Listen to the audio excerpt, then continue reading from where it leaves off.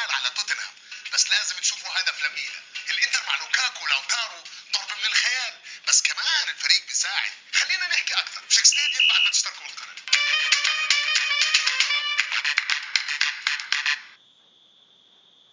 عادة لما نحكي عن بايرن ميونخ وخاصة بالفترة الأخيرة، ليفاندوفسكي هو البافاري، بس مش كل البافاري. كيف؟ عشان تكون أفضل صانع ألعاب لازم يكون عندك مهاجم ما بيرحم. رونالدو كان معاه أوزيل، أجويرو وراه ديفيد سيلفا وكيفن دي بروينا، فورلان كان عنده ريكيلمي مع فياريال، والسوبر ليفاندوفسكي وراه مين؟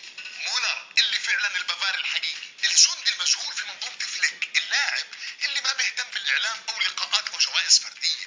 حتى إنه لما يسجل هدف ما بيحتفل زي باقي اللعيبة، هو بتلاقيه معصب وبروح بيجيب الكرة عشان يحاول يجيب هدف. اللاعب اللي مع انشيلوتي تهمش كثير، وكان في حكي كثير بانه راح ينباع او يبدلوه مع اي حد. هذا اللاعب حاليا هو افضل لاعب صناعة للاهداف في الدوريات الاوروبية الخمس الكبرى، تفوق على هاري كين وكيفن دي بروينا وليونيل ميسي. وهذا الشيء مش جديد، يعني الموسم الماضي مولر انهى بصناعة 21 هدف.